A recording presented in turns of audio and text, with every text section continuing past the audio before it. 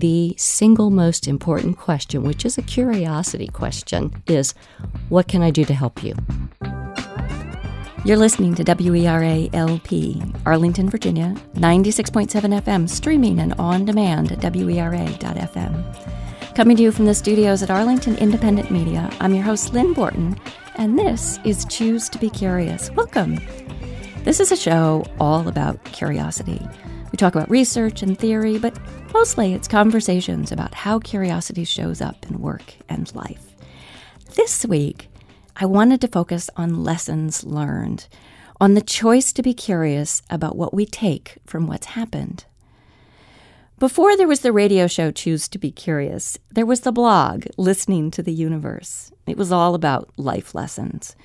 I wrote, every minor tragedy, victory, or inane moment of my son's youth, and admittedly young adulthood, and likely well into our mutual decrepitude, has or will potentially be fodder for what I call a life lesson.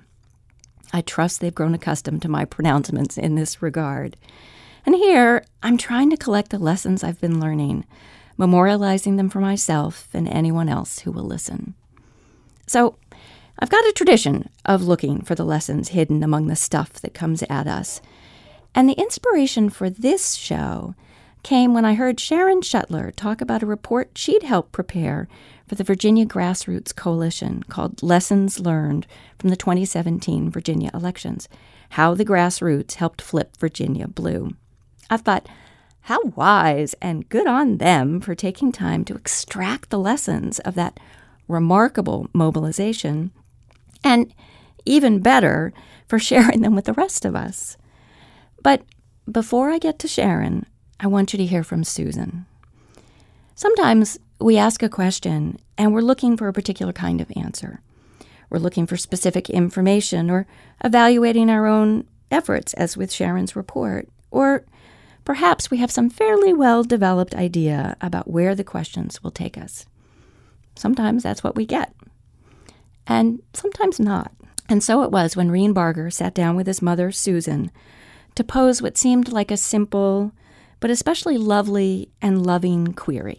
The assignment is best friends. So it's to ask about your first best friend. I'm trying to remember which one was first. There was a little girl named Roxanne who lived a few doors down and across the street on Ravenna Boulevard. And I know that car that ran over me rolled down farther down the street and hit Roxanne's house, hit the chimney, and broke the house. And that Roxanne moved away. So that's one I remember. I was only 2 when I got run over by that car, so I have vague recollections of Roxanne. Little white girl with brown hair, shoulder length. I don't remember very much about those interactions. I just remember this feeling of inconsolable grief about that Roxanne wasn't there to go play with anymore. We were so young. Yeah, I don't think most people remember anything at 2. Yeah, I mean, could she have even had hair that long? This could be all mixed up memories, you know. This is really early patchwork, so, you know, memory is kind of a funny thing where you try to make sense of the pieces you have. Ravenna Boulevard winds down the hill like a stream meandering because it is next to the ravine with a stream in it. The house that I lived in was like a little peninsula bend that had road on almost 3 sides of it. I had a wooden rocking horse that my Uncle Albert had made for me that had my name painted on it. I was standing next to the rocking horse, playing with it, and it got crushed. My mom was in the uphill yard over near the house, gardening, and she was digging and had dirt on her hands. And I was out just past the sidewalk in what some people call the tree row, standing out there playing with my horse when it happened. So somebody across this big wide boulevard, up the hill, parked their car improperly, and the car took off when she got out of the car. Her testimony was that she couldn't jump back in the car because she had school papers in her hands. And she couldn't let go of the papers. And I mean, it's that kind of thing where maybe you don't realize, oops, wrong priority, and now it's too late. Yeah, I bet you'd like to take that back. Yeah. Huh. You've lived this question. But everybody turned out all right, right? Well, no. But what you do have after you get injured is an infinity of possibilities, opportunities, and strengths. It's just a different set of infinity than you started with before the injury. You may have to deal with things like pain or emotional pain. Sometimes intrusive thoughts that you can't get to go away, and then you got to work on that. You got work to do. Suddenly you have a lot of work to do. You try to make sense of the pieces you have in ways large and small that about sums up life, I think. We try to make sense of the pieces we have. It feels like an abrupt transition to go from Susan's quiet reflection on a traumatic experience to a report on political mobilization. I understand that. But here's the connection I see. Life is what happens to us. Experience is what we make of what happens. By choosing to be curious about what happens and what we could make of it, we assert a modicum of control. We begin to make choices, as Susan has said, among the infinity of possibilities before us. And Sharon's choice was to figure out what worked and what didn't, and what she could extract from that when she and others mobilized last year to flip Virginia blue. Sharon Shetler is an attorney. For much of her career, she was with the Department of Justice, and when she retired from federal employment in the fall of 2016, she figured she'd finally get a chance to relax. Then the presidential election happened, and she found herself anything but relaxed. She mobilized. Then she reflected, and now she's here. So welcome, Sharon. Lynn, thank you so much for inviting me. It's really a privilege to be here today. I'm very excited about this, not least because this has given us a chance to reconnect after a long time of not knowing one another, but being connected through our kids in preschool. So welcome back. It's amazing. Arlington's a small place. Indeed. So how did you get involved in the Flip Virginia movement? Well, you were entirely right. I had recently retired from Justice Department.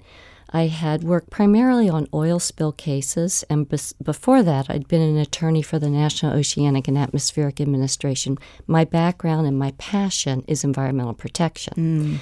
So after a nearly 31-year career doing just that, I thought I would take some time at our Northern Neck House and participate in environmental activities, Sure. kayaking, canoeing, and that sort of thing.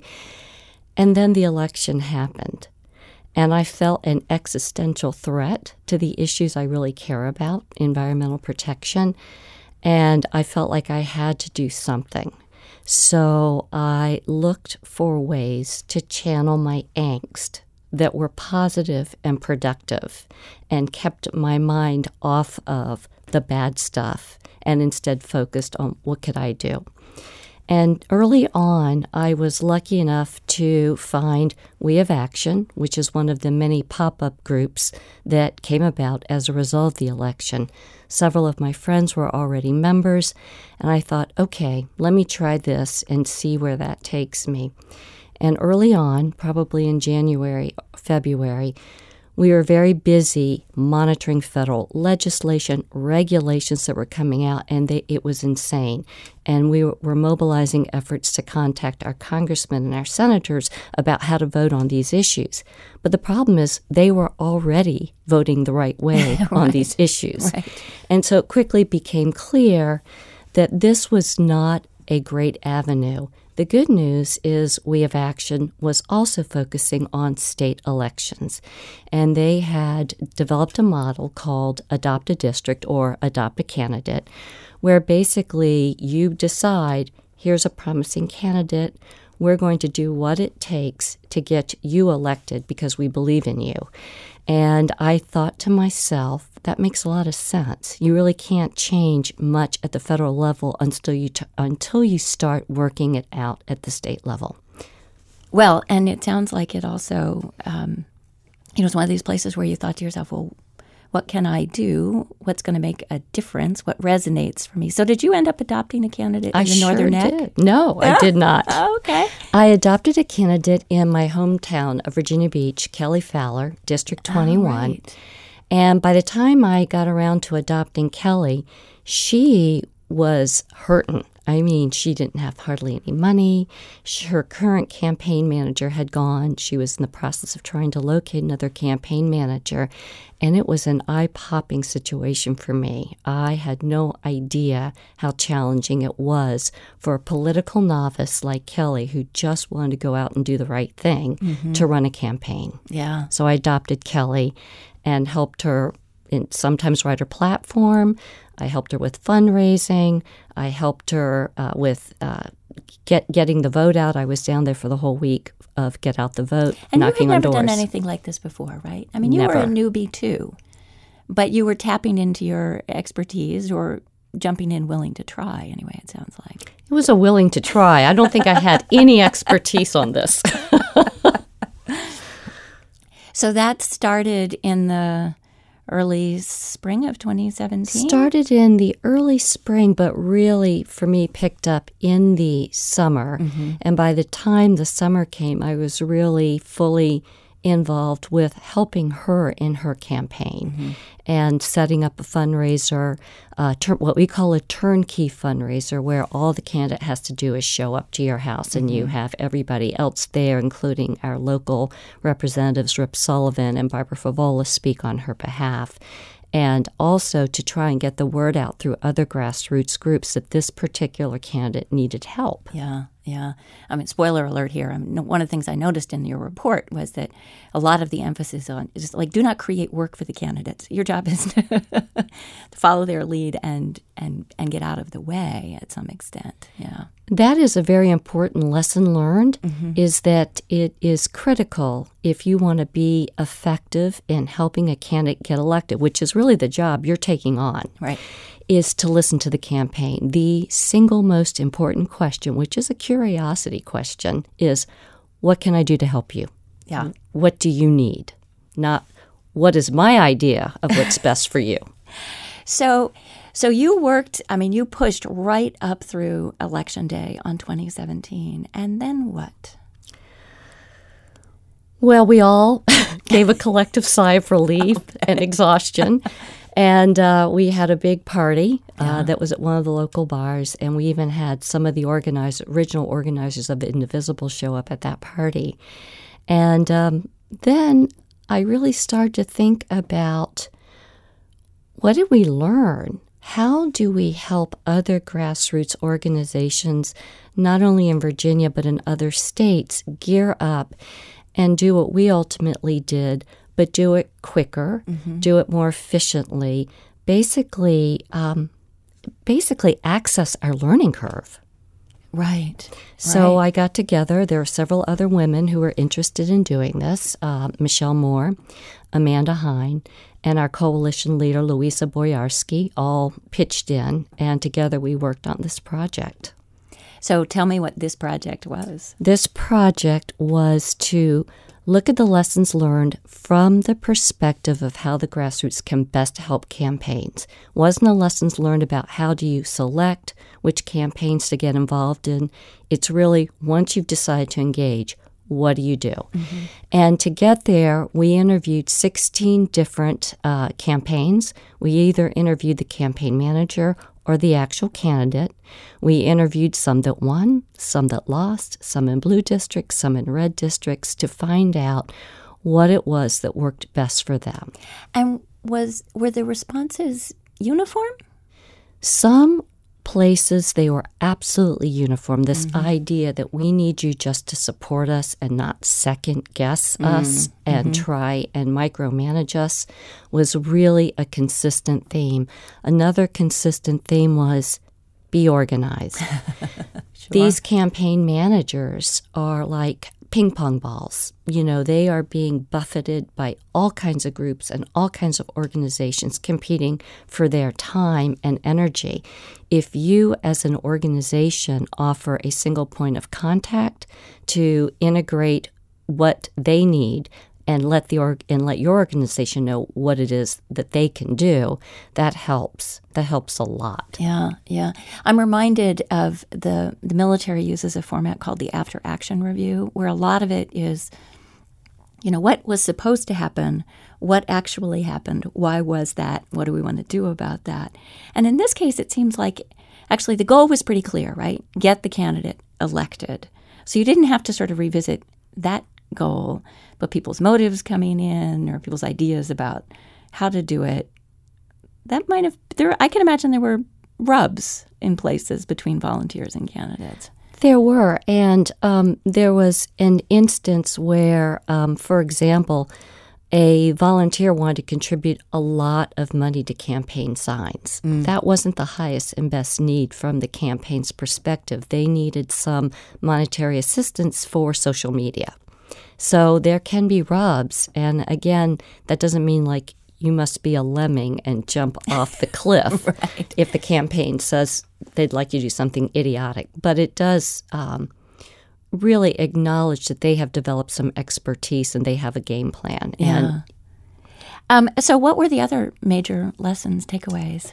Other major lessons that we took away were, it is true that canvassing and fundraising are the gold standard. There's no doubt about it. However, there are an array of activities that organizations like our grassroots can undertake which will truly help a campaign and which will also meet the volunteer where the volunteer is. Not all volunteers are comfortable canvassing. That's a challenge. Right. But they can do opposition research. They can do things like writing postcards. They can help with technology. We had a very active core that helped create videography for the candidates in order to professionalize So them. you had footage that you could deploy for whatever purposes. And Yeah. that was all done by our grassroots volunteers. So that's an important lessons learned. And one of the other important things that I really want to send home as a message is that an individual organization needs to take an inventory of what their volunteers have to offer, step one, and two, what are they willing to offer, step two. Because that's two different things often. It's two different things. Yeah. Because once you hear what the candidate needs, if you understand what it is your organization can do, then you can figure out the matches pretty quickly. Right. And then be reliable. I'd like to add one other lesson learned. And again, this is based on not knowing what we were doing to start out with. But it turns out there seem to be two fairly effective models for carrying out this grassroots work. One is by literally adopting the district or the candidate, as I mentioned earlier. And in that capacity, you and your organization essentially become adjunct staff to that candidate. If they need fundraising, sure, I can do that. If they need a letter to the editor, sure, I can do that. If they may need you to house a staff person, sure, I can do that. You're basically there and you are the go-to group to help that particular candidate out. It's a very effective model. But the other model, which I also found interesting, was specialty models. We had a couple of groups that were really good at fundraising. And when they found out a need, they would do flash fundraising for a specific candidate, move on, then do it for another candidate. Oh, so they'd come in kind of like a SWAT team. They were a SWAT team, Yeah. exactly. And we Yeah. had another group, Postcards for Virginia. That's all they did. You had a candidate that wanted postcards written, that's what they did. So we found both approaches, which organically grew, equally effective in different ways. Well, and that goes back to your comment about kind of being curious about, well, what's the need, what's my capacity, and what's my willingness, and the match of those three things together. And different people have different answers to that. That's exactly right. Yeah. So were there things that surprised you in your lessons learned? What surprised me was how hard it is for, as I mentioned earlier, a new candidate to really step up and take on this role. There's a lot less support than you would ever think from the political establishment, in part because the political establishment has limited time and money. And so what the grassroots can do, and what they did do in a number of the cases, is we became the people that filled in the gaps. And it's very important. It is the glue. So the lesson learned that surprised me the most is how impactful we can be once we sort of understand this playing field and we're willing to listen to the campaign. Very cool. So you talk about the document as a living document, and I'm wondering how or if it has in fact changed or evolved since its original drafting. Do you feel like you keep learning lessons? Absolutely. We drafted it in February, and we did not send it out for an external or even really an internal review because our thinking was people need to get this right away. And then what we'll do is we'll take into account other comments. Well, we got some other comments really quickly from members of our grassroots coalition that said, well, we really think you need to look more closely at this component of fundraising. And we said, you're right. And so we've already updated our document from February to a 2.0 version in March. That's pretty good. So we've already started that process. And in addition, we have asked other organizations like Flippable, Sister District, some of these national groups to take a look at it and see if they have any feedback that they'd like to provide us based on their experience as well. So what's the value in being curious about assessing one's own impact? Well, if you've made mistakes, you're going to learn from them.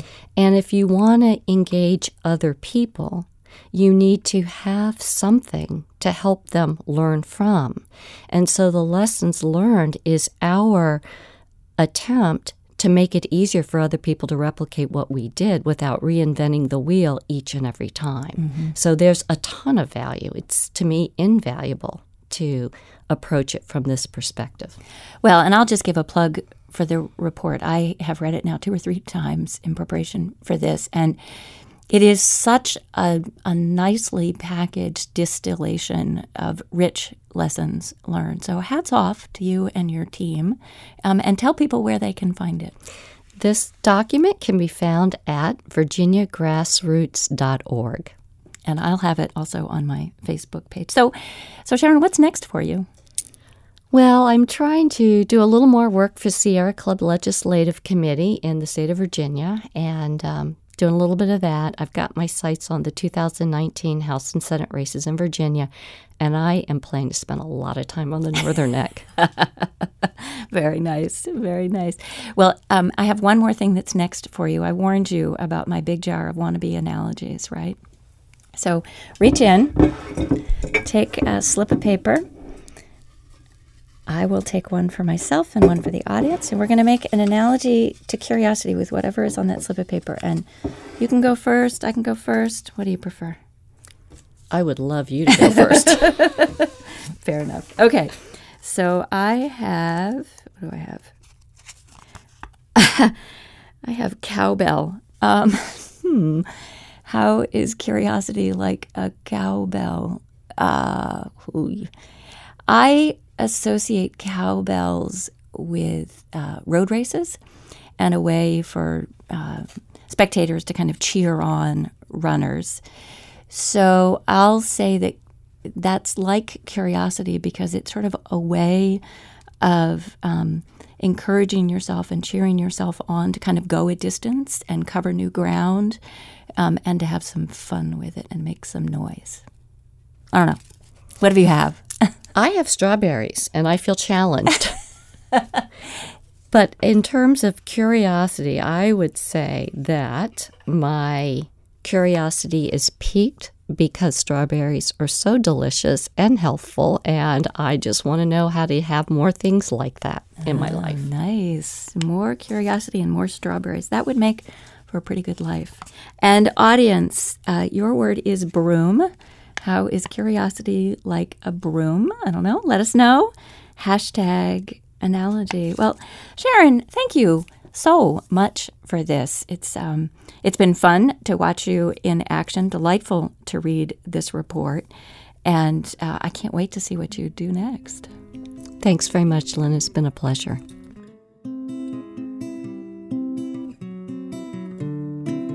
You've been listening to WERA 96.7 FM. If you joined us late or want to catch up with this or any of the other great programs here on Radio Arlington, check us out online and on demand at WERA.FM. You can hear all my previous episodes on iTunes, Mixcloud, SoundCloud, and Facebook, all at Choose to Be Curious, and on my website at choosetobecurious.com. If you appreciate what you've been hearing, like the episode and leave a review so others can find us among the gazillion other programs out there. I'd rather not be such a well-kept secret. Help a girl out. I hope you'll follow me on Twitter at choose2Curious, and don't forget to send us your broom analogy, #analogy. Many thanks to my guest, Sharon Shuttler. Check out Lessons Learned at virginiagrassroots.org. And on my Facebook page, remember, democracy is not a spectator sport. Get in the game.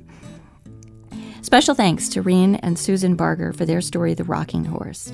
More of Reen's work is available on SoundCloud. Links again on my Facebook page. Reen and I met through the DC Listening Lounge, an audio collective of Washington, D.C.-based sound artists and enthusiasts. The group meets monthly to listen together, lead workshops, take audio field trips, and much more. Links again on Facebook. Check it out. I hope you'll join me again next time. And until then, choose to be curious.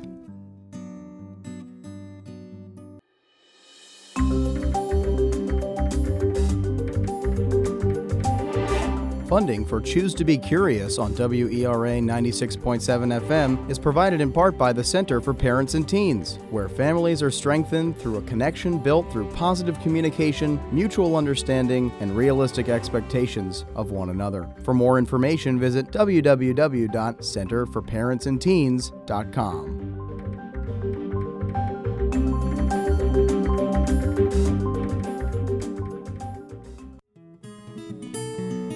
Choose to Be Curious is sponsored in part by Realtor Christine Hopkins. Curious about real estate? Christine works with clients from around the world using her time and knowledge to build community. As she likes to say, community engagement has always been my big why. Working in real estate has helped me express that. What makes you part of a community more than living there? For more information, visit facebook.com/Nova House Hunter.